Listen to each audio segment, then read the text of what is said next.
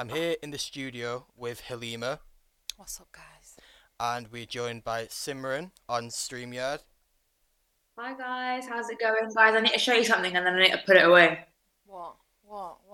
Oh, Wow. nice! I need to put it away because it's a secret. And now my family follow Mango Masala, and just in case a clip comes up and they're gonna be like, Simran, Oh my what is god! that? Love to see So I'm just gonna it. go. I had to I'm do. just gonna.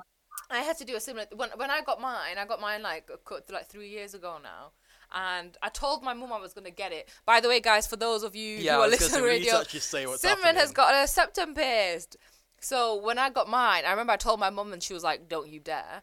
And I mean, I did dare. And this was when I was at uni, and I actually debuted it at my father's 50th birthday party with about Oh, a you. hundred family members. But the thing is, they didn't clock for ages. Like my mum only clocked at the end of the night. And like I was just chilling, and all of a sudden she just like creeps up to me very slyly. She goes, "Am I not your mother? Am I not your mother?" You know, as if to say like, do you not care about what I say? Am I not your mother? You know, in a typical Desi mum fashion. You Yeah. know, the whole guilt trip thing. And my dad didn't even notice till way, way, way later, where he just went, "Go get me what's that? Pliers. I'm gonna rip it out." Oh my gosh. Funny. Yeah, he just went, "Go get me pliers," and then he was like, "I'm not coming to your graduation if you don't take it out." I thought, my guy, great, don't come. Oh my God. Wow. Yeah, mine's a secret. I only got it done yesterday. It was a cute story. I was at work and I met this girl, and I don't know, we just hit it off. And then we were like, I was like, I really want to get my acceptance. And she was like, oh, I want to get mine. I was like, should we just go on our lunch break? Oh I my literally knew god. her for 3 hours. We ran in our half an hour break to this like piercing shop. We just got us both done. I love it. Did it hurt?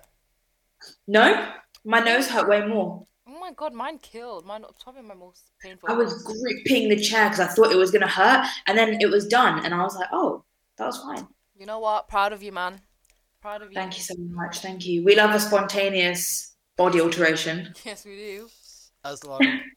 This is not to say that people should go out and like get tattoos. Like I think septum piercings actually I think are different. Tattoos, kids, if you're listening, don't go out and get a tattoo like on a whim. Yeah, if your That's parents have said yeah, no to a tattoo, just listen to yeah, them. If you're under 18, listen. yeah. Like If I think in you're underage, general, yeah. just think about because septum piercings you It's can more always take. reversible. Yeah, you can always take it out. Whereas tattoos are on your skin forever, so just Yeah. don't rush into it, sort of thing. Uh-huh. That's not to say don't get them. It's just say don't Think about rush it. into it.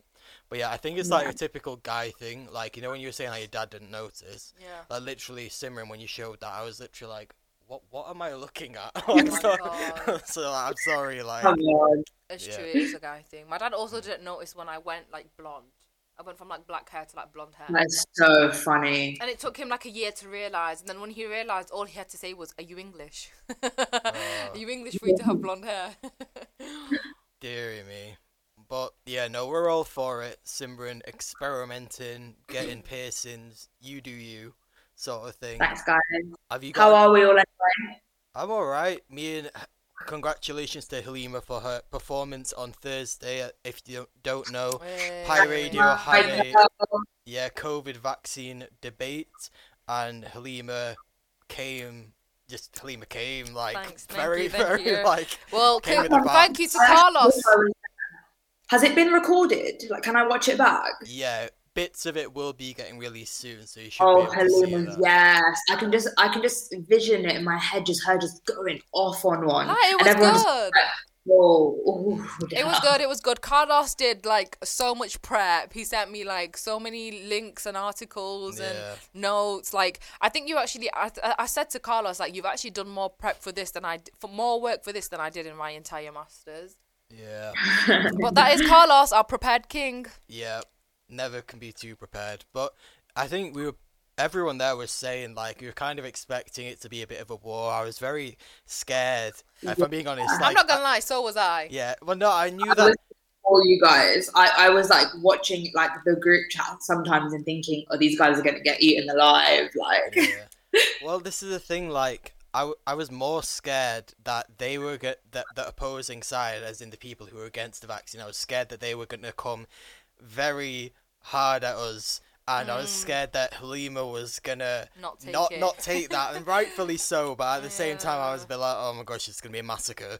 But it was actually very respectful on both sides, yeah, and exactly. it was Yeah. healthy discussion, Yeah. and I'm glad that happened. And I think one thing that stuck with me was that a lot of people were like, this is the first time that they've actually had a debate about it, which I think is it just goes that really like stuck with me. I don't know why. Like I just thought, wow, like to think that no one's actually had like, okay, these are my reasons why I don't want to take the vaccine. These are the reasons why I do want to take the vaccine. Yeah. Just to clear things up, everyone on this radio show is pro-vaccine, and we would strongly recommend that you do go and get it. But of course, you got to make your own decisions. So go on to NHS website, read up about it, that sort of thing, and also keep an eye out on Pi Radio socials as well, because stuff is going to be coming out to not try and force you to get the vaccine, but just educate you on it so that you can make your own informed decision. I think that was like the biggest takeaway for me, that the amount of people that were like, you know, I was on this side, but now actually I'm considering this and I'm considering that. Like,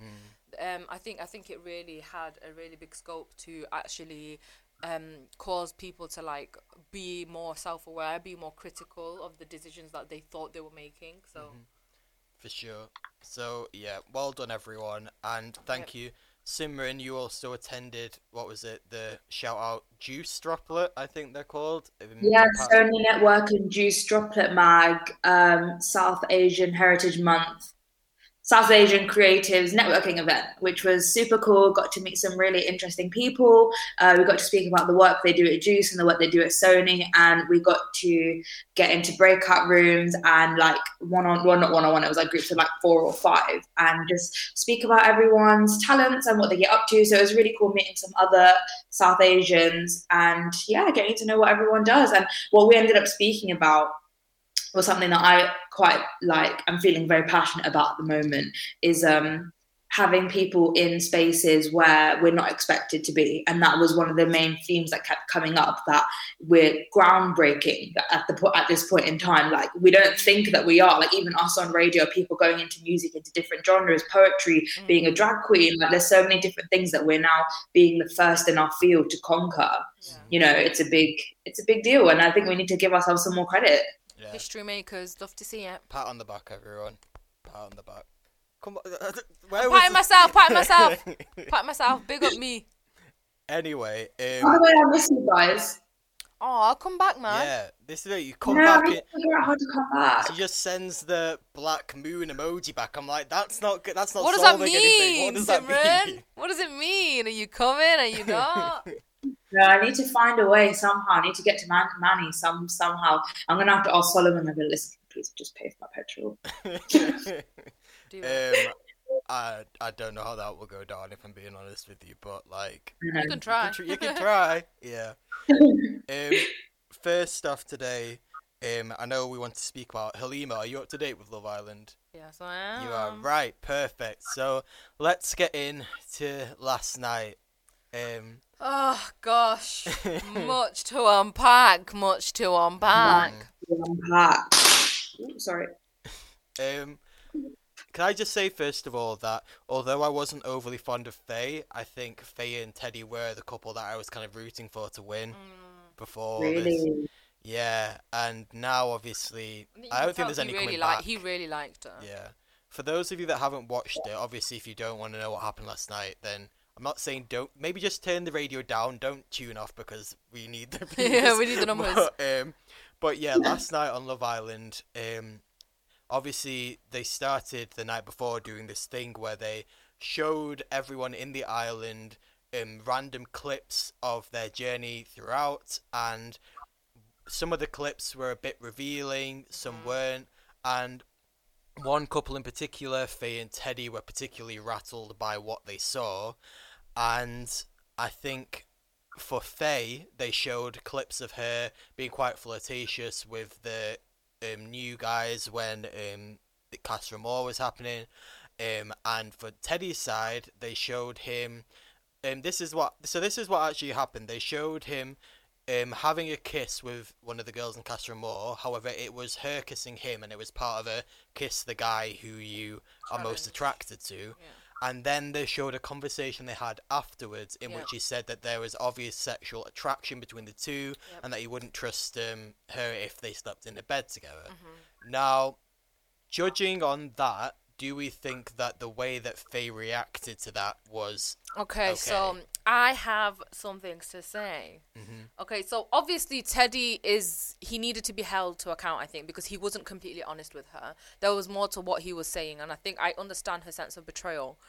Having said that, I think her reaction was just not measured at all, and it was obviously completely out of proportion. She did completely explode. However, I'm not defending what she did because it was like an onslaught. Like, she was very disrespectful. She was very rude. She was just not caring. Little secret here. I'm going to get a bit personal, guys. So clearly she's got some kind of like anger problems, right? Me personally, I'm actually in therapy right now for having anger problems. interesting? So I can speak on this from like a different perspective, because the way Faye was blowing up, that's how I used to blow up, right? Like, I'm a lot better now, obviously. But that's how I used to blow up, and I'm not gonna lie, sometimes I do find myself blowing up like that as well. And a lot of people don't understand that people with anger problems, they are first and foremost like victims to their own anger themselves. Like for me, like, so many people would, I know that so many people would be, you know, when I'm blowing up, I know that so many people would be justified in looking at me and being like, she's crazy, like, she's actually crazy. But people don't realize, like, within myself, like, I don't want to be like that.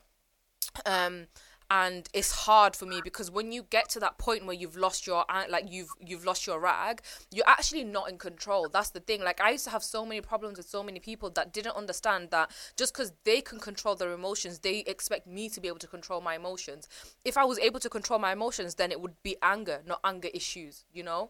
So, and I'm just being presumptuous here, because I don't know that she does have anger problems, but as someone who does, I can recognize it, you know? So I think it's a safe bet to say that she does. And I don't know if she's as self-aware as, like, I have been in my journey, and whether she's aware that she can be problematic and toxic and stuff like that as I have been. But I think there is some extent of it where, if we're looking at it from the angle of, okay, this girl has problems, I think perhaps people need to be a tiny bit more compassionate. Having said that, though, she does need to be held to account for the way that she was treating Teddy, because that obviously was not, it was not on. It was not, it's just so complex. It's so complex. What do you think, Simran? I just think she said a lot of things that can't be taken back. And I saw a tweet that was like, she's the kind of person to say things in the moment and not realize the gravity or the weight of what she's saying. Wake up the next morning and, like, think everything's fine or not as bad as it is. And that's because she hasn't taken the time to think about what she said. But everyone that's been at the back end of what she said kind of has to feel the brunt of it. And they obviously remember, like, the words that were said. And I just think when you are that angry, obviously if it's like an anger issues problem, that's completely different. But in general, when you are that angry, you still need to watch the words that are coming out of your mouth, because you can't take that back when certain things are said. And, like, yeah, I mean, I'm not justifying it, because what Teddy did was, I think, wrong, but I don't think it warranted the amount of reaction that Faye gave it. No, I think she was obviously, her reaction was bordering on disrespect. I mean, it wasn't bordering on disrespectful. It was disrespectful. And, you know, Simran, this thing that you're saying, that she's a kind of person who doesn't think about what she says and they wake up the next day and they think it's fine. Bro, that's me. That's actually me. Like, it's taken me, I'm not going to lie, like, it's taken me, how old was I? Like 19 when I started to really, like, try and sort myself out. And I'm now I'm nearly 25. It's taken me 6 years to learn that lesson. That I can't just say what I want, and just because just because I feel like it's fine, the other person will think it's fine. It's taken me 6 years. Like, it is a very, very, like, someone who struggles with anger, like, it is a very, very difficult lesson to learn.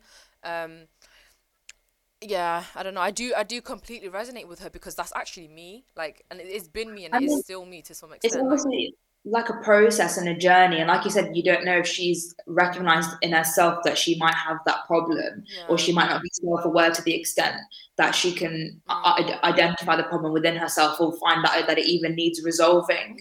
But I think once she comes out the villa, she will get the shock of her life when she sees what people have been saying, because she's obviously reacted in the moment of the emotions she's felt, said some horrible things. But obviously, I know I saw something about they've got loads of Ofcom complaints just about her. And I think people on like socials in general are kicking off, obviously. So I think she'll see what she's done. Obviously, she'll probably watch it back at some point and see the way she acted. And if that doesn't signify the need for her to go and seek her own help, then to be fair, I don't know what will. See, this is the thing where it becomes part of a wider conversation where it's like, why did the producers not intervene? Because when we think back, I don't know if you guys remember, like 2 seasons ago, I think it was 2019, Anna. exactly, Anna and Jordan, great TV, in terms of Jordan going and like trying to crack on India literally 2 days after he asked Anna to be his girlfriend. However, Anna was obviously very upset and was like proper going in at him, and in the 5 minutes of that we saw, she was obviously very angry, and she's since come out and said that there was way more to it than that, but the producers had to intervene and tell her to calm down. And if you think about it, that could have been an entire episode in itself, just like Faye's rant last night was an entire episode in itself. And it's just like, why are the producers chosen here to not intervene, to actually not intervene, to say we've shot all this and now we're going to make a whole episode where Faye is clearly not all right and is going into Teddy, who is also clearly not all right. And I think another thing to be said as well is I not a bit disappointed in the other girls for maybe not like be holding her, like being like, okay, trying to calm her down, right? Like just because calm down. Fair enough. Like she was on a path of destruction. She was exactly, and this is the thing. It was hard to walk. It was difficult. It was very, very difficult. It was very, very difficult. And I'm not gonna lie, for me, it was low key triggering. Like. From a production point of view, I really feel like Love Island picks and chooses, ITV picks and chooses when they want to care about mental health, and then it's almost like the damage is done, it's too late, something really bad happens, like talking about Mike the Lassis and like Caroline Black and stuff. Like in the wake of things like that, they need to be more sensitive. But I think this year they've really thrown it out the window with caring about mental health, because let's be honest, in my opinion, or at least I've seen on social media as well, this season has been dry. Until Casa and More, this season has been so dry. So I feel like any bit of drama they can get now, even if it's at the expense of the contestants' mental health, they're going to air it. They're not going to intervene into big rants and people going on a path of destruction, like you said, like Faye did last night. They're just going to let that air because that's good TV. Well, yeah, I think the producers definitely need to be held to account, because they stoked the flames. They knew exactly what they were doing with that challenge. I think they probably could have predicted Faye would have reacted like that or something similar to that, because of how she's shown her personality to be already on the show. And then they didn't stand in. Like, they didn't stand in because, and this is where like they needed to do their due diligence, right? Because I'm sure they go through, contestants go through like screening processes before they join. So like, I'm sure they must have known that she, I don't know, like has a kind of problem with her anger or something like that, like, you know. And even if you didn't, even if she hadn't disclosed it, you can see looking at that, this girl is actually not okay. Like, she is, again, like people who have anger problems, you will know when you get in that, when you're in that zone, you don't have sense. Like, it's a very out of body experience is how I always describe it. Like, you're not tethered like to the earthly realm. Like, you just don't care. You're doing whatever you can do to ease what is inside of you, which is like this really, really like horrible like cloud of just like negativity. So she needed help. She needed someone to step in and calm her down. And if it wasn't like the producers, like the girls should have said something, but they actually just let it play out. They let it play out knowing the destruction that it was causing. So they really needed to step in, because it reminded me of like early 2000s TV, like Big Brother, not Celebrity, like a normal Big Brother. It reminded me of like when people would kick off there, and you know, when people would just go absolutely ballistic on each other. And it was just because there wasn't obviously proper psychological help, welfare checks or well-being checks in place at the time from a production point of view. And then, you know, it was kind of before that mental health was a thing that was cared for in the mainstream media as well. So it kind of, watching it made me feel so uncomfortable, and it was distressing to watch. So I can't even imagine how distressed Faye or the other contestants in the villa have felt. So I hope they've had proper checks as well, following what's happened. Probably gonna have to round this off here, but I know Simran, just as a final comment, you also just wanted to say, Kaz, what are you playing at? Oh yeah. Kaz, what you playing at? Okay, first of all, stop talking in TikToks and tweets because she just wants like little like memes, screen times. I know it because that's exactly how like people think now. It's all about like who can get the most like memeage out of your like Love Island experience. And she has played Matthew from the start. I love Matthew. Matthew's been mugged off from the start. She's picked and chosen. She's pretty much done what Tyler's done back to Matthew and not realised it. And then she's just like playing the victim, and I just don't like it. I just don't like the way she's acting. It's not respectable. But the same goes for Tyler. I'm not just saying Kaz up. The same goes for Tyler as well. I feel bad for Clarice and Matthew because they've just been mugged off. I think, well, to be fair, I think with... Oh, sorry, go on. And also Jake can leave. Yeah. I think with Matthew though, like I think he's also kind of complicit in his own misfortune, no? Because like at the recoupling, she literally sat next to him and said, "I would not have chosen him if Tyler didn't do if I didn't see the postcard." And Matthew still sat there and like went along. I know. I felt bad. I did feel bad for him. Like he just literally sat there with his arm out, and I thought, mate. Yeah, but like any self-respecting person at that point will be like, "No, I deserve more. I'm better than this." You know. To be fair, when he did actually Kaz after the postcard, so he knew he got with Kaz to stay in the villa. Exactly. Exactly. So he's not. You know, he is also complicit in his own misfortune. To be fair, when he did actually break up with Kaz, it was hilarious. Like, so we're done. I was sitting at the TV like, "Go Matthew!" Like, yes, and he just walked off, and it was quite dignified. It was funny, but you know what? It was dignified. That is how I wish to be Matthew. That is how I wished. I'm a Faye, but I want to be a Matthew. Kaz not gaslit him, but sort of gaslit him afterwards, being like, he's the most confusing man ever. He just told you the most straight up sentence that's ever been said in this entire series of Love Island. He's been the most straight up person, and he's walked away. It's now that I see it as well. Like, we need a time when we're all back together, guys. Like, we need to like pattern it. Simran. All right. I'm in Nottingham from mid-September. Aight. Thanks for that. And then what? Well, maybe we can pattern it so that you come like here like a few times, like or something. Like, cause it's let me check the drive from you lot to my account. But the thing is as well, Simon, we could also pattern it so that we do like other content as well. So that you're not just coming here literally just to do radio. We could do other stuff as well. Yeah. And then like... I need to do your makeup now, Carlos, now you've said it. Gosh, oh my god, yeah. I feel like... Indian bridal look on Carlos. I feel like if you guys are going to do it, then Mianka needs to have it go at it as well. Okay, so that's fine. Dream team. Needs to be a competition. Like... Oh my god, we did that with my little cousins one time. Like, brothers does my makeup challenge. It was quite funny. The thing is, Mianka's already done it. It's a 2-hour drive, guys. It's not 2 hours. It's 1 hour. Well, Simon, if you wanted, you can come like the day before and stay at my house, or stay at my house on the day. Oh my god, that's so cute. Yeah, you're welcome. Listen, it's an open invitation. Let me know if you wanna. Oh, that's so sweet. Everyone's allowed in my house except for boys. Sorry, I was literally about to say, can I come? No, my parents are very desi. No boys. I'm not gonna lie. I'm not gonna lie. The main reason why I was saying that was because of the food. Like. Oh, we'll bring you. We'll send you the food. Good. We'll send you the food. That's all good then. Great. Sorted then. Gonna have to probably make this quite a quick discussion because we've got a special guest joining us in a bit. However, before that, let's just have a little bit of a debate about Sajid Javid. Why did I say it? Sajid Javid has announced that he wants to raise the minimum age for marriage to 18.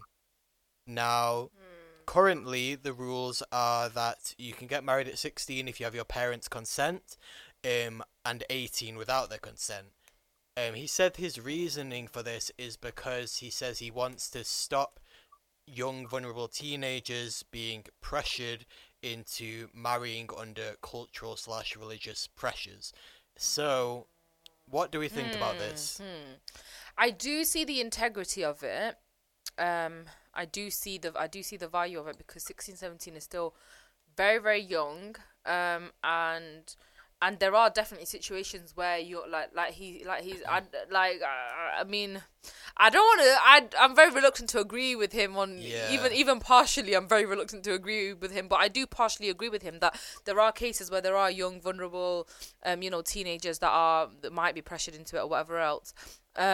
However, so obviously, like, I'm Muslim. Speaking from a Muslim, Islamic perspective, a lot of young Muslims do get married young, and that is because in Islam, like the Prophet has said, like, in Islam we believe that there are 3 things that should never be delayed, like the burial of a body once the body has died, prayer when the call to prayer has been given, and marriage when the right person has been found.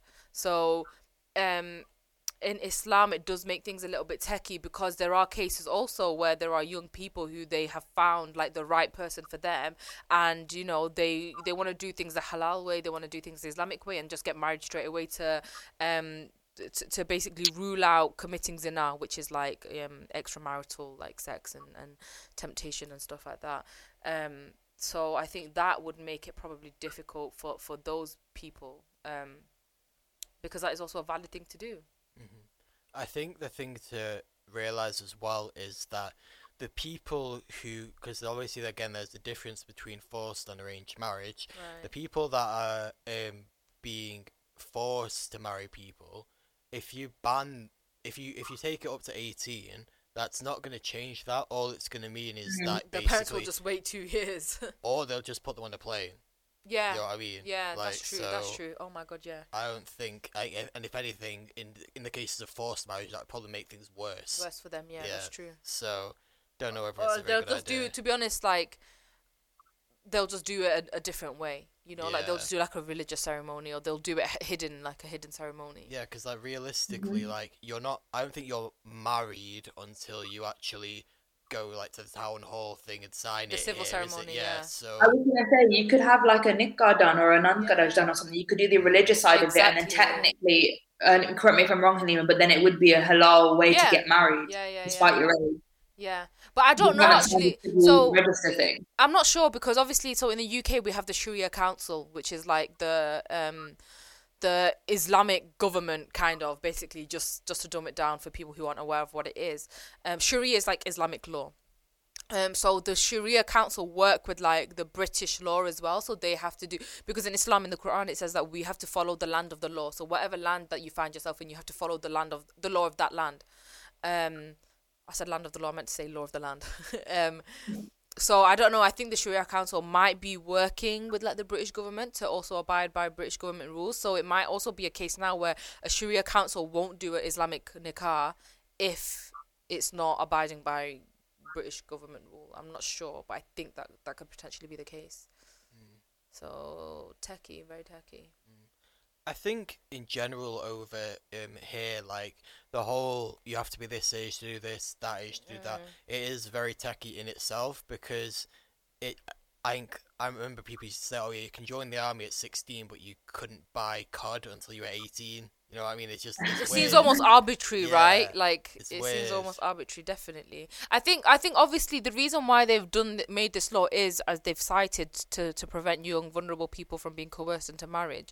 So if we've identified that as the problem, is increasing the age a genuine and effective preventative measure? No, it's we see this all the time with like forced marriage and topics like where there's cultural differences. Right. The way that they deal with it is by basically trying to come down on it hard and like saying you can't do that, and obviously that's not going to work, because there are the people that are doing this believe they're doing it for very the right valid reasons. Exactly. So obviously they're not going to listen to you and say this is, even though it is the law of the land, they're not going to listen to people that. aren't going. Yeah, they're going. Yeah, that's true. If they're doing it in the first place, they don't care.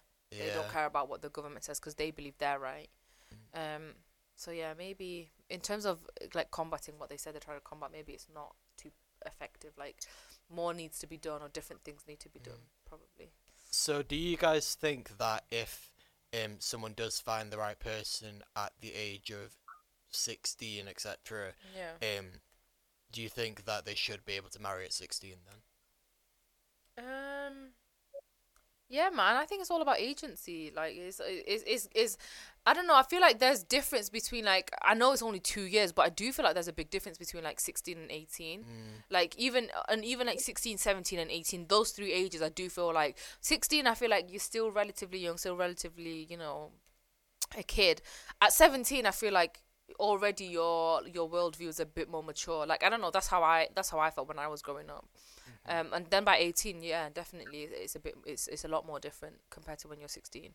I think the law that they have now, so 16 with parents' consent, I think is it's a good law. Yeah. And then 18 is obviously you're an adult, you can do what you want. But then it is weird though, because technically you can live by yourself when you're 16. They're just not streamlined, are they? Yeah, The exactly. laws? It's nothing's like it doesn't make any sense. They're very arbitrary. That's true. Yeah, we're probably gonna have to round off this discussion now. But just before we bid you farewell, Simran, for a few weeks because you've got your stepbrother's wedding. Oh, I'm so jealous! Oh my god! Excited. It's stressful, but it's exciting. No, but I it's all love the kicking off on Thursday. Outfits are getting fitted in the week. Oh my god! I can't wait to see your fits, man. I'm gonna live vicariously through this wedding. Please put Instagram, everything yeah. on Insta. Please let us see everything.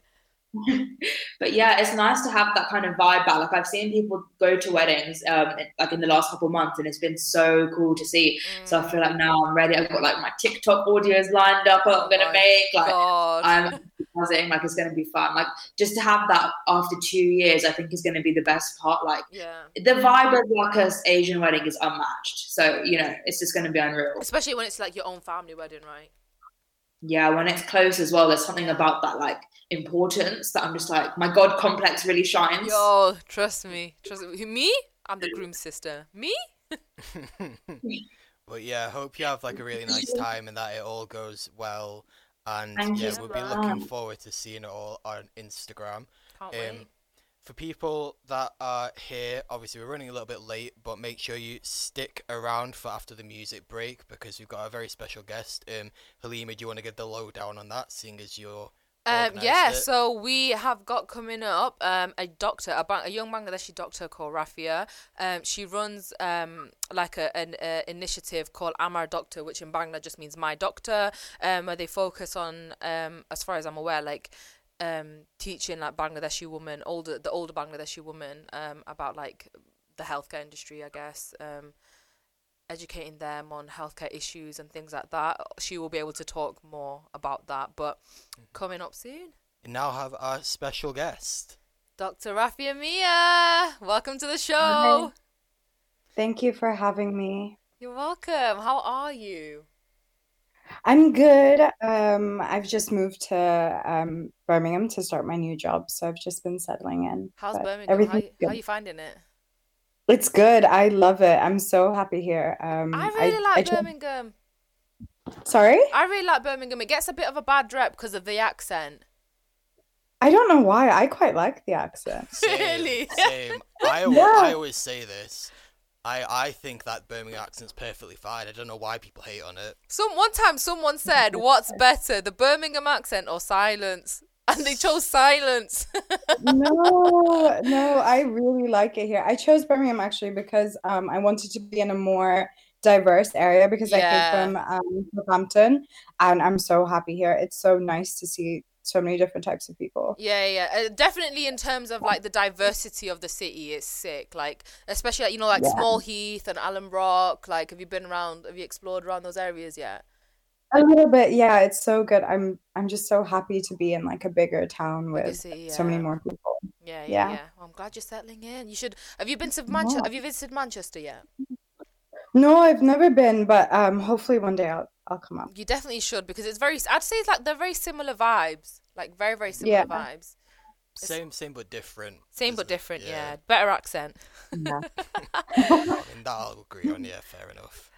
So Rafia is a doctor, and I've seen you're working on like the COVID wards. How is that? Yeah, so I just started officially last week, and I started on nights, which has been a little bit rough. Oh God. But yeah, I am on the COVID ward. It's actually my first time working on a COVID ward, but I think this time round, because now that everyone's been vaccinated, Mm. it's very strange because the people you see in hospital are actually mostly young people. Yeah, I've Um, heard. 90% are unvaccinated people. Oh, Um, crazy. and you really see like how important it is to get the vaccine. And how a lot of people I think have sort of thought that, COVID doesn't really affect young people. Mm. We're young, we're healthy, we're fit, but it can be like there are people on the wards who are perfectly healthy, like marathon runners who Mm-hmm. just end up having a really horrible case of COVID. That's Um, crazy. That's such a so bapt. that's been very strange. It's Hmm? and it's such a baptism of fire as well. Like to have just Mhm. graduated, like it's your first placement, and they just drop you right in the COVID ward in a big city. Yeah, it has been a very steep learning curve, but it's been good. Like I'm really happy to be there, and I think like a lot of being on the COVID ward because there's not much you can do is just to spend time with people because people have been Mm. there for months Mm-hmm, and mm-hmm. months and Oh, months, and so they're crazy. very lonely. Honestly, the best thing you can do for a COVID patient is just to spend time with them. Really? Um, Yeah, I think it's really rough for people that have been in hospital, and I think only when you really because when you're outside with the easing restrictions, you can't really tell that we're definitely in Still another in a wave. pandemic, yeah. You definitely can't tell, but when you go into hospital, you're like, we're still in the deep end. That's Um, insane. That is so Hopefully insane. things will get better. Yeah. So, Rafia has joined us today to talk about an initiative that I think you run it. You run it, right? Did you find it as Hmm. well? Were you? Yeah, I did. I did. Okay, so Rafia has found and runs an initiative called Amar Doctor, which I just explained means my doctor in Bangla. Do you want to just Mhm. kind of like speak off your own back, tell us about that? How did it start? Like, we just want to know what it is, Sure. what you guys do. Yeah, of course. So I'm Bengali myself. Big up, big up. Yeah. And so I've always really been interested in Bangladeshi immigrant health because I Mhm. think that's like um, I mean, it's an underserved community, Right. especially in the UK. And so I've always been, and I'm also very interested in women's health, and I've always wanted to do something in that field, but it's hard when you're a student, there's not much you can do. I was just a medical student. Mhm. But then I've been working with another organization called Health Pioneers. Look them up, they're sick. Okay. They basically work to empower young people in East London. So this is like mostly teenagers and kids that live in East London. And we do like a mentorship scheme to help kids get into university for medicine or dentistry. And we do like other sort of projects to kind of get kids thinking about how they can serve their community. So we encourage them to come up with like a health project Mhm. and to work on that. And we do all sorts of different schemes like ones with nutrition, getting into university, things like that. So they mostly work in East London, but we're trying to branch out to further out in London as well.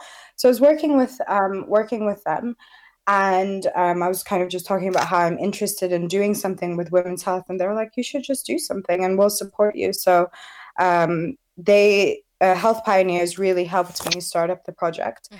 as well as another organization called ASTOC, which works in health education and making educational videos in different languages. Oh wow. So they'll have like a video on, for example, the COVID vaccine, but it will be in like Gujarati, Punjabi, Malay, Hindi, like Somali, like loads of different types of videos, which is Mhm. really important because not everyone speaks English, of course. So with their support, I started up a project called Amar Doctor, which, like you said, means my doctor in Bangla. Mm. And it's focused on Bangladeshi women's health, specifically. So we do educational workshops, so they're online on Zoom on different health topics, and it's run by female Bangladeshi healthcare professionals. So doctors. We've also had like a virologist talk about the vaccine, Mhm. which was cool. Our main doctor that does it is a doctor called Dr. Farah Farzana. She's amazing. She's actually based in Manchester, Bolton area. Hey. Um, she's amazing. Oh wow. So we do these videos, and we encourage Bangladeshi women to join. Mm-hmm. And we started up slowly. So we did different videos on, so we do relevant health videos for them. So we've Mm-hmm. done it on like breast cancer, which is Mm. like a taboo subject. So it's kind of a difficult topic in general. We've done like domestic violence, mental health, the vaccine, different types of cancer. And over time, we've kind of grown a community of Bangladeshi women to start, thinking about their health and trying Mm-hmm. to encourage them to prioritize themselves. Mm-hmm. Mm-hmm. Mm-hmm. Because the one really shocking statistic that I found out was that Bangladeshi women, it's one of the only communities where women have a lower life expectancy than men. And that just is universally not the case, because men tend to die before women for a number of reasons. But for Bangladeshi women, because we don't prioritize our health at all, because, Yeah, they they're think so about the family, self-serving. and Yeah. completely, it's like a cultural problem that Mm-hmm. Bangladeshi women die first. Wow. And so I wanted to do something that's focused on women, because Mm-hmm. there's very little that Bangladeshi women kind of do for Mm-hmm. themselves, and I want Yeah. to kind of change that mindset. Yeah. Yeah. Yeah. Yeah. Yeah. Yeah. It's crazy. Like everything you're saying is just resonating so much because, Mhm. uh, like you're not from the UK, are you? Like you didn't grow up No, in the no, UK, no. Um, no. so like this is, I mean, to be honest, I don't even think it's specific to the UK. I think it's just like a very universal Bangladeshi woman thing, right? Like you're talking about how they're just so not self-serving at all. Like they don't look after themselves. They're so self-sacrificial. Um, Yeah. so I think like it's amazing that you've done this initiative. Mhm. Um, I just want to ask, when you were starting up, what were like some of the kind of barriers to what you were doing? What were the difficulties in doing that? So well, the one thing is that I'm not from here. Okay. So I found it a bit difficult to find women, and I don't have any family in England either. So I was Okay. finding it a bit difficult to find the women that I wanted to get to. And obviously we use social media, we use Twitter, Mm. but the Bangladeshi women in need that need these services are not on Twitter, they're not on Instagram. Mhm. Mhm. Um, so when I first started out, I kind of just reached out to different uh, Bangladeshi healthcare students, so mostly medical students. And I Yeah. was like, can you try get your family engaged, your social circles engaged? Yeah. We reached out to a couple schools. And for example, there's like I think she's like a year 12 student who's in a local school in East London. Yeah. And we kind of trained her to become sort of like an ambassador for the program, to, Oh wow. reach out to her friends and her friends' families, because I think that's the best way to Mhm. Mhm. access the people, and Yeah. tell them that we have this free program, please join. Yeah. And the other thing that was difficult, and I was sort of hesitant about starting this whole thing, was because it was online. So I started this in August 2020, when we're in the middle of a pandemic. Wow. um, and obviously everything, ideally it would be face to face, but because of the pandemic I had to Mhm. do it online, and that's a whole nother barrier itself, because Yeah. um, I mean, a lot of Bangladeshi women are not used to using a lot of digital platforms like Mhm. Zoom, and sorting that out. So that was a bit difficult, and I thought, no one's going to come. But actually, even if you have never used those sort of platforms, after you do it one time, you learn how to do it. Yeah, that's true. That's true. And in the middle of a pandemic, when everyone is so isolated, if you Mm. know how to use Zoom, like a lot of, for example, this like 75-year-old woman reached out to me, and she was like, Wow. I don't know how to use Zoom, but if you can just teach me, I would love that, because, there's a lot of like Islamic courses online. She was doing Yeah. like a fitness class on Zoom Oh as my well. She's so God. Big up auntie. That's sick. yeah, so once you learn, so a lot of these women, they just ask their like grandchildren or their kids to help Yeah. them set it up. And Yeah. once they like learn how to use it one time, then they could join every week. And Yeah. that's kind of how it happened. So not only did we try and encourage people to start thinking about their health, but we're also like, oh, you should learn how to use Zoom and things Mm. like that, because then Mm. you can keep up with what's going on in the world. Well, okay, so you know how you're saying obviously one of the barriers was they weren't aware necessarily in the beginning of how to use these platforms. Yeah. Were the people in the community like responsive to this initiatives? Because obviously we know that Bangladeshi women generally are very self-sacrificial anyway, and like in my experience, they can sometimes be quite flippant about their health. So not necessarily like they just don't see it as that serious. Yeah, so that is obviously a problem. But the women that started to join, you can tell that they were curious to learn and they Okay. were a little bit interested to learn. Mm. And while we do talk about different topics, like throughout the sessions, especially Farah, Dr. Farah, she constantly tells women like you need to start thinking about this stuff. Like this is really important. You should look after yourself. And everyone does to a certain extent want to look after their health because they want to make sure that they're around for their kids, for their families. And so we kind of have started to encourage people to have this sort of mindset. And also the way we do it is that we have this like because obviously not everyone uses email. Yeah. So we have created like a WhatsApp group chat sort of where women join and we send the link out there and we send out these flyers that are in English and in Bangla to women about each session. And because there's like a WhatsApp group, it feels more like a community. Yeah. And over time, you see the same women coming to the sessions. I mean, they'll be like once a month.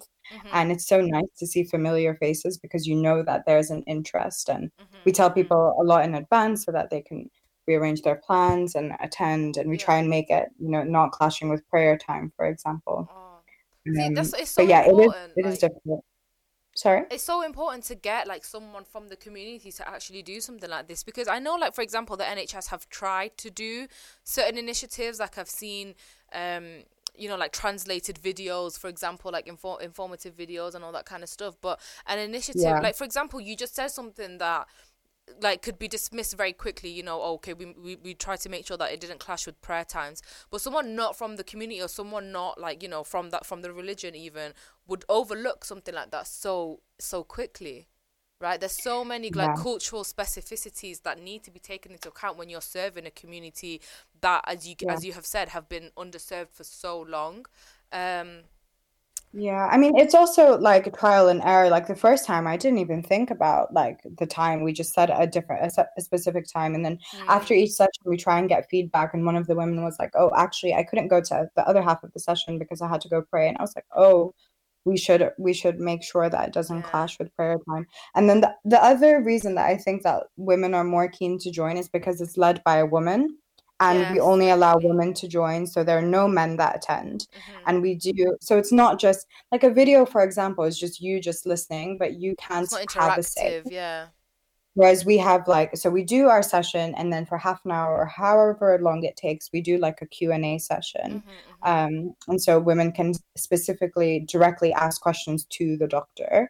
And I think that's the most effective an important bit of our session. I mean, the educational part is good, but a lot of women just ask questions that otherwise they would never ask their GP. They would never ask a non-Bangladeshi person, and they would never ask someone who's not a woman. So I think that's the best part that we have that kind of keeps women coming. The trust, right? The trust and the familiarity, like the kinship. Yeah. That's amazing. I wanted to ask about, so obviously you've said part of the reason why this came about was because you were looking at like the statistic that you said that Bangladeshi women are they have a lower life expectancy than their male counterparts, and specifically in the UK, the Bangladeshi community are very as you've said, underserved. We are like, I think we have one of the highest rates of poverty.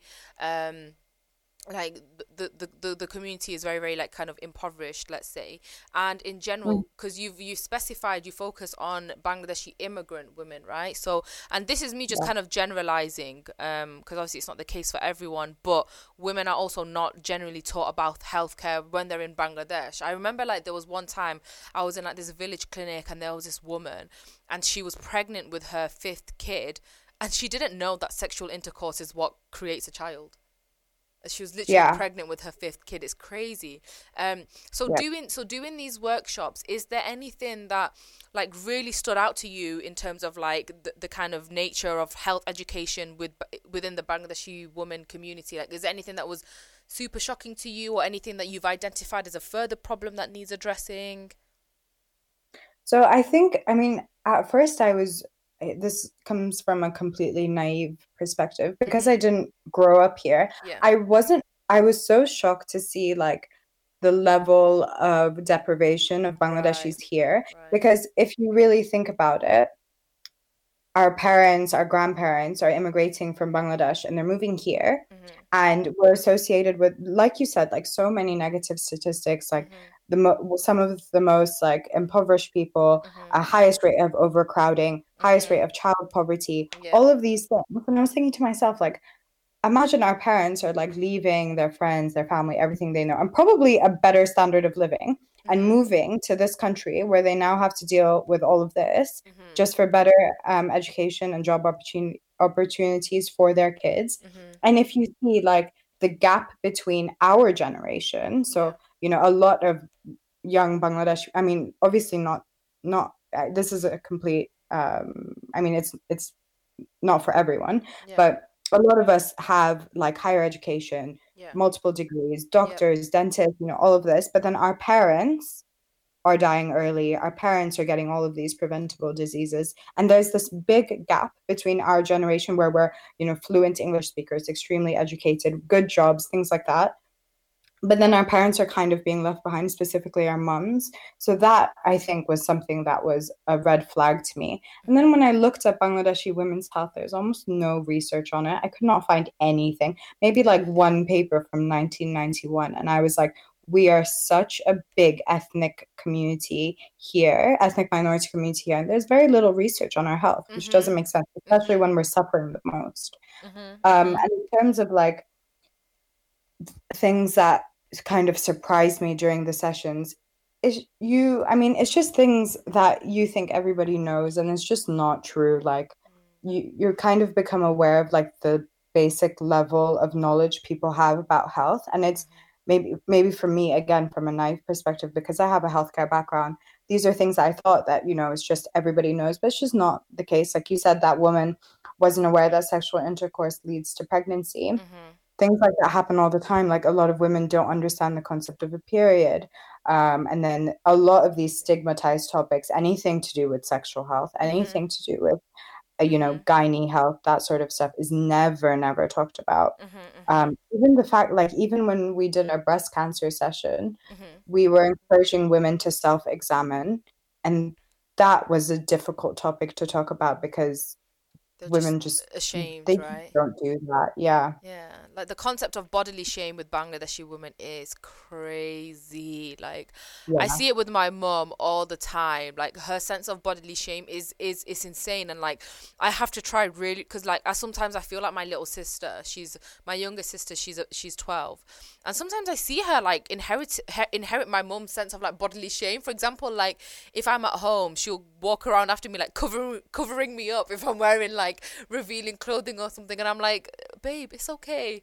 Like it is crazy. And I think as well, like we're talking, like if we're talking about UK, like British Bangladeshis, we have to also speak specifically about Silletis, right? Because Silletis make up like 90-something% of the British Bangladeshi population. So for those of you at home who are not Bangladeshi, Silletis are basically like we're from the northeast of Bangladesh, so it's like a specific region that we're from. We have like our own language and stuff like that. And it's very, very interesting to see the ways in which like the like regional context here in the UK mirrors like the national context back in Bangladesh, because also in Bangladesh, Silletis are quite like education rates are not that high in Sylhet, from what I understand. And obviously these are the people often, so the reason why Bangladeshis in general are not that well off, like are one of the poorest ethnic groups in the UK. I think they are the poorest ethnic group actually, with in line with Black Africans, is because the immigrants don't come from wealth. So the immigrants don't come from wealth. They literally come from impoverished backgrounds in Bangladesh to impoverished backgrounds here. So this idea of like health education is just completely alien to them, like in the first place. You know, it's not as though like they had it and then they came here and they lost it. These people just don't even understand the concept of health education in the first place. So I can understand like why it would be such a huge task, like such a big thing to tackle. But I think like that's also why it's like obviously super important to do it. Yeah. And you see like so many important diagnoses just missed in women specifically. Like, for example, in various cancers, there's like lots of things you should look out for. So, you know, red flags for any sort of cancer would be like weight loss, would be night sweats, would be changes in your bowels, just feeling unwell. And these are sort of things that would be completely disregarded by women. You know, people don't go to the doctor, especially Bengali women, unless it's like a complete emergency, which is a shame because it's free here. Like they're there to be there for you whenever you need it, but women just will not go at all. And that's why these sort of things are so underdiagnosed completely. Like, for example, I saw this woman right after I started this project. I saw this woman in hospital and I was working in like the liver ward sort of, which is mostly like alcohol related stuff. And I saw this Bangladeshi woman, which was so strange because she clearly does not drink alcohol, and she was there. And the reason she was there, imagine she has been in this country for 50 years. She's not registered with a GP. She's never been to see a GP. And she had a type of liver cancer as a result of having a hepatitis C for over 50 years. So in Bangladesh, she got it. Oh my God. And it's been undetected for 50 years. Undetected for 50 years. Oh my God. And she got it sometime in Bangladesh in her 20s, most likely like during labor or something like that.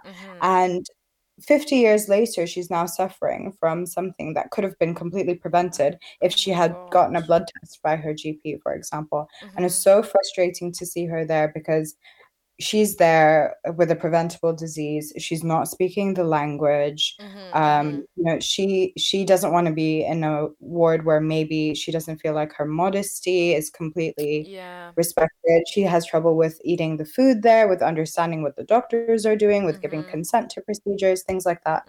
And you think to yourself, like, no wonder people don't want to go to the hospital because it's such an alien thing. It's such an alien thing to them. So we've just been obviously talking about Amar Doctor and Bangladeshi women.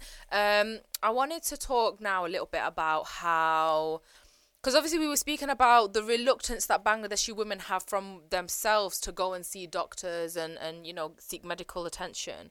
Now working in the NHS, I wanted to ask if you could offer some kind of like perspective on, I don't know if you've ever heard of like Miss BB syndrome.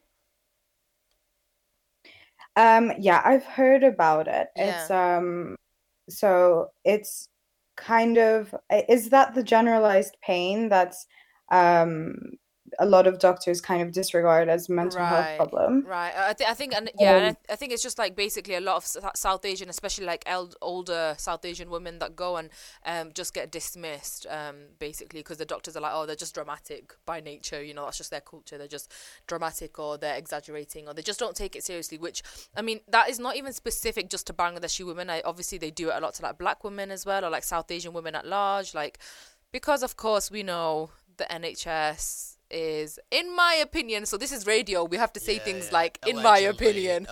We have to say allegedly, you know, because we're going to get in trouble by Ofcom. But in my opinion, allegedly, the NHS obviously is racist, much like, you know, every other institution in the UK. From your like obviously experience as a Bangladeshi like woman doctor, especially, like how has that been for you, like going into, you know, into the NHS and like.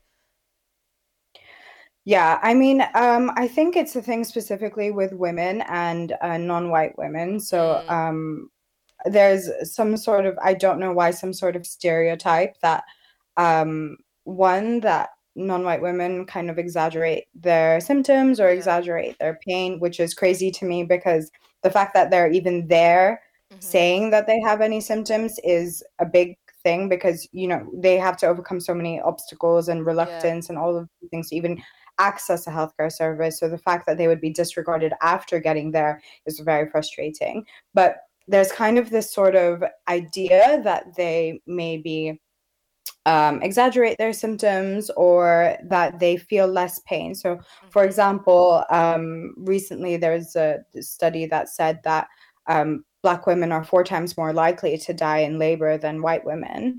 And a lot of it has to do with their symptoms being disregarded. And there's some sort of idea that, for example, Black women don't have stronger pain threshold, which is obviously completely false in every single way. So, I mean, there's lots of reasons. I think, I mean, for the most part, healthcare professionals really try their best to do their job. And I would say that generally doctors and nurses don't purposely disregard anyone's pain, and that from what I've experienced, that we do really try our best to attend to everyone as much as we can. But the facts are there that ethnic women die earlier, or their symptoms go undiagnosed or completely missed. I think a lot of it also has to do with just language. So, for example, in Bangla, the way maybe in our language that we describe certain symptoms for. So, for example, so I worked in like I work for a charity called Selfless, and we go to different villages in Sylhet. So, what you were saying earlier, in a lot of places that have difficulty accessing hospitals, and we set up free healthcare clinics for people to come. Amazing. And a lot of times when women came, they explained their symptoms in a way that maybe doesn't translate properly to English. So, for example, we say something like, how do you? So in Bangla, it will be like, gatu. It's not gatu gate. It's like, it kind of translates to my body is burning. Okay, Or like or something like that. And it translates to like, it's kind of like they're ants. I can feel like ants, or my body is kind of burning.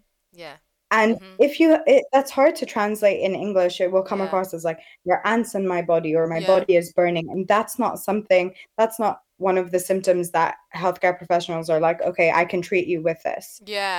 Also, another thing as well, sorry to just cut you off, okay. But there was another thing as well where I saw there were like renewed initiatives, basically, because where the NHS have tried to or the organizations have tried to include Bangladeshi women within the fold of like healthcare education and stuff, they've always done things in the Bangla language, but obviously they don't realize like Sylheti and Bangla are two different languages, and they're not exactly mutually intelligible either. So a lot of Sylheti people don't know actually how to speak Bangla. So they'll obviously put in so much effort and invested a lot of like resources and stuff to do these educational initiatives, and it just ends up failing because these Sylheti women, they don't understand. So I think in terms of that language sensitivity, that is like a big thing that is often people just don't foresee it. I completely agree. Even Amar Doctor is in Bangla, because our doctors speak in Bangla, and we haven't done any sessions in Sylheti, for example. But see, that's like another example of how maybe we're not. So the women that do attend ours, most of them are Sylheti, and they happen to understand Bangla. But surely there's loads of women that find it difficult to communicate, or they don't understand Bangla because it's a completely different language. Like I don't understand any Sylheti, and you would a lot of people kind of think that maybe that there's some sort of like overlap, but there really isn't. They're very different languages, and it's difficult, I think, as well, because I mean, this goes back to what you were saying before, like in terms of recruiting people to join in. It's not as though you can just make a Twitter account and that's it. People know, because the Black Bengali community, Bengali society is not very bureaucratic at all. Like, it's very, very informal. That people don't necessarily they're not necessarily in the habit of like signing up to things and doing things in terms of like documentations. People do things like word of mouth. So to get that word out, I understand it would be quite difficult to reach certain kind of like aspects of a community in that way. Yeah, and I think that's also why it's so important to have healthcare leaders and more doctors and more healthcare professionals from ethnic minority backgrounds, Yeah. because often that's the only way that patients will engage, or they'll Yeah. feel comfortable to Mhm. come to Mhm. you. And also, I think like for example, me being a Bengali doctor, I understand kind of the cultural context of people's health Mhm. needs and Mhm. sort of their health problems that maybe a white doctor won't be able Yeah, to 100%. really understand. And so that's why I think it's really important to kind of, so going back to like the health pioneers and their project of kind of engaging more young people from East London, of most of them are of ethnic minority backgrounds, to think about going into medicine or sort of leadership roles, because you need people like that in the community Yeah. to engage everyone else and make sure that everyone else is being looked after. I think as well, it's just important really to think about how healthcare is first and foremost, it's a very like community endeavor, right? Like, and doctors Mhm. are, I guess in some ways you can say, like philanthropists. Like, we need to, it's not just a case of like science and scientific research and medical research. You have to be very, very community focused. You have to be very, very community sensitive. And I think that's like a brilliant, amazing thing that Amar Doctor does. It's noticed, and it's looked at this, this niche where Bangladeshi women are obviously, like you said, are being underserved, and there are so many like socio-political kind of markers that underpin that specific thing. And you've gone and you've done this amazing thing, and as a Bangladeshi woman, like I didn't know you personally before this, but like I was already like, I remember seeing it during the pandemic actually, because I was going to sign my mum up to one of the things. And I remember seeing it, and I was like, this is actually sick. Like, it's sick because as someone who, also really cares about the women in our community, this needed to happen. And I'm so proud and I'm so happy that you've done it. And I'm like rooting for you guys completely. We have to wrap this up, but just before we do, I just wanted to ask, what is the future of Amar Doctor? Like, where do you envision this going? So we're hoping to continue doing our workshops for women, continue growing our community. So, like I said, we have like a small little community of maybe like 80 women on the WhatsApp group, but hoping to expand that. And we're hoping to not just engage women in the UK, but in other countries as well that are Mm-hmm. interested in learning Mm-hmm. about their health. And hopefully we will do some face-to-face sessions and face-to-face, like maybe like pop-up health clinic sort of Yeah. things as well. Hopefully when COVID gets a little bit better and it's safer to do that, because the Yeah. last thing I want to do is to put people in danger. But Mm-hmm. that's the goal. I just hope more we can get through to more women that need to learn a little bit more about their health. And I hope that people sort of start to change their mindset that Yeah. they're also important and they need to look after themselves and put themselves first. Rafia, I will say, so so my dad is actually like the chairman. My dad is the chairman of like the Greater Manchester Bangladesh Association. So Oh, he's yeah. he's basically like the chairman of all the Bangladeshis in the northwest. Yeah. So if you wanted to, like, you should definitely, like, I could get you in touch with him, and you guys could, like, it will be very, very easy for him to sort something out, like if you wanted to like branch out into the northwest and something like that. But I mean, we could message about that like behind the I scenes, would love but that. Yeah, yeah, sounds great. And for anyone listening that wants to maybe get involved in Amar Doctor, how can they do that? So I mean, the best way, so what I've done is kind of ask people to just message me directly, or, reach out to me on social media. But of course, if they don't have social media, they can literally email me, message me, text me, and I will respond to everyone individually. Sure. So what are your social handles and email?